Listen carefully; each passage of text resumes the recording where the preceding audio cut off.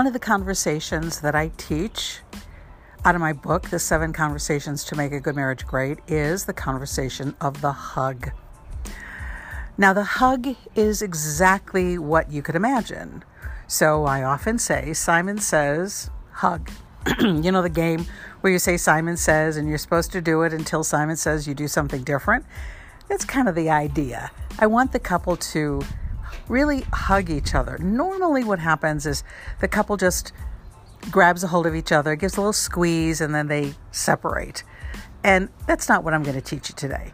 I'm Kimberly Brenner. I'm a relationship coach and a marriage coach, and I want to help couples create a sustainable relationship.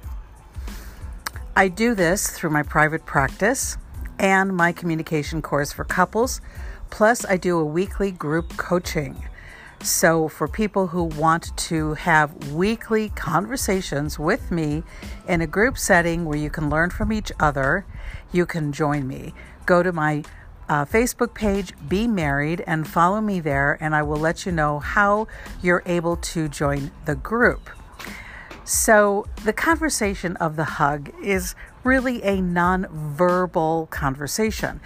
I believe in energy. I believe in reading people's energy and feeling people out, because I teach that whatever comes out of your mouth is coming as carrying the energy of what your body is feeling, which is why if you're frustrated and you communicate to your partner through whatever words you say, it will carry the energy of frustration, and your partner will feel the frustration and give it back to you, and therefore you infect each other on this feeling.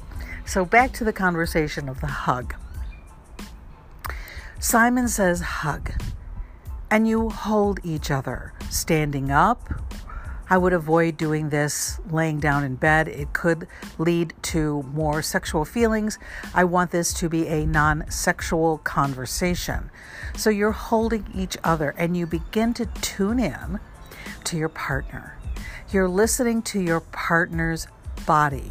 What is your partner's body saying to you? And then you would speak to that. So let's say you're holding your partner and it's speaking to you tense. And you want to talk to tense. You want to imagine tense as an energy, as a person, as a little being. And you speak to it like, I'm so sorry that you're feeling so tense right now. What's going on? Is it something you're worried about? And you actually start a conversation as if you're talking to this little person that is tense. And hopefully your partner, that's exactly like you're reading your partner correctly. Like this is a mind reading kind of a thing, and you're reading your partner correctly. And then your partner does it for you and reads your energy and lets you know what they're feeling and then speak to that energy. When you're done with that, then you can let go and sit and talk about what do we need. If our body and our energy body is in a good place, let's enjoy it.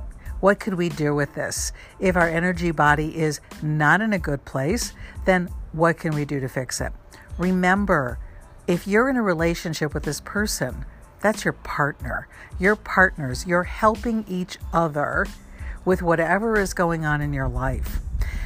The conversation of the hug brings two people closer together. A lot of times I get couples and they're so angry with each other they don't sleep together. I don't advise this. I really want couples to share the energy of the bed together. This brings them closer to each other. They dream each other's thoughts, which is why a woman can dream that her husband is having an affair, and it's pretty much true because we dream each other's thoughts when we're lying together. This is what creates another connection, another way to create a sustainable relationship with your partner. I do not advise sleeping in separate bedrooms.